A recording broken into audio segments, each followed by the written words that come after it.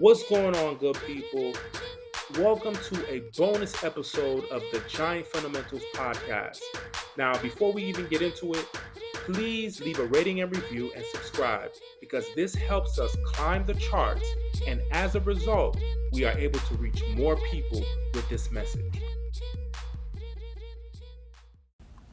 Now, many of us in this information age that we live in have heard of PTSD, post-traumatic stress disorder. But a lot of us are not aware of adverse childhood experiences, ACEs. And here are some ACEs. Here are some adverse child experiences.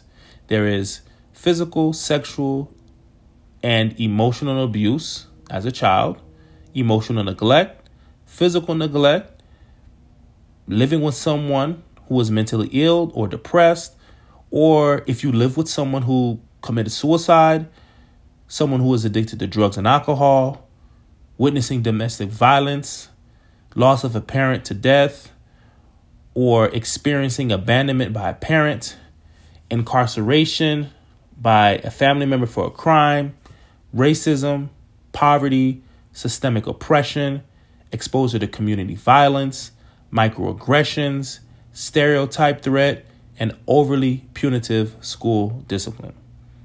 Now, if you grew up in the hood, you probably experienced at least 3 of these.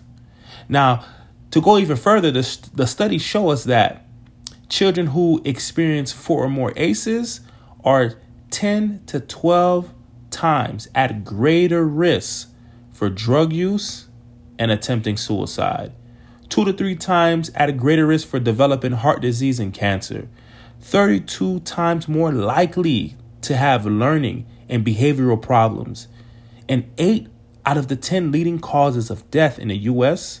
are connected with exposure to 4 or more ACEs. So there's a lot of people out there. There's a lot of us out there who have been struggling to lose weight all of our lives, but we can't lose weight. Why? Because you were in a traumatic environment as a child. Therefore, your stress levels were always at an all-time high. And as a result, your cortisol levels are high. So it affects your body. Like literally, adverse child experiences, trauma affects the body biologically. Some of us have been in schools where we were called dumb, or we're not smart, or we couldn't get good grades. And the reason why we couldn't get good grades, because our minds were so wired to try to survive the things that we were going through, the traumatic events that we were going through, that we couldn't focus on getting good grades. We couldn't focus on learning. Why? Because we had to focus on survival.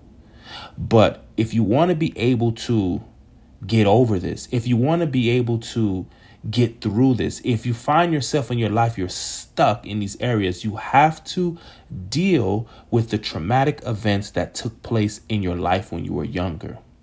You have to seek professional help.